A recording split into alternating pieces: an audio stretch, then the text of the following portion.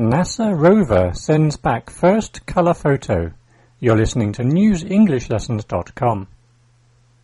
NASA's new space rover, called Curiosity, has sent back its first pictures of the Mars landscape.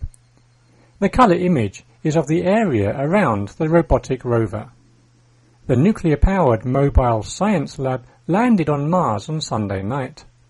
NASA scientists were amazed it touched down safely and began working immediately. They have been working on the project for 8 years. The picture from Curiosity is from a camera that will take detailed photos to see if life ever existed on the red planet. It took Curiosity more than 8 months to reach Mars. It travelled a distance of 566 million kilometres and cost $2.6 billion.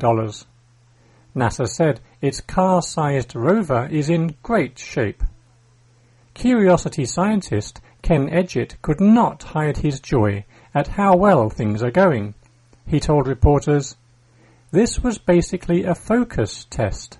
It works. It's awesome. We can't wait to open it and see what else we can see." The team will now check to see if everything on Curiosity works. It entered the Martian atmosphere at 17 times the speed of sound and seems undamaged.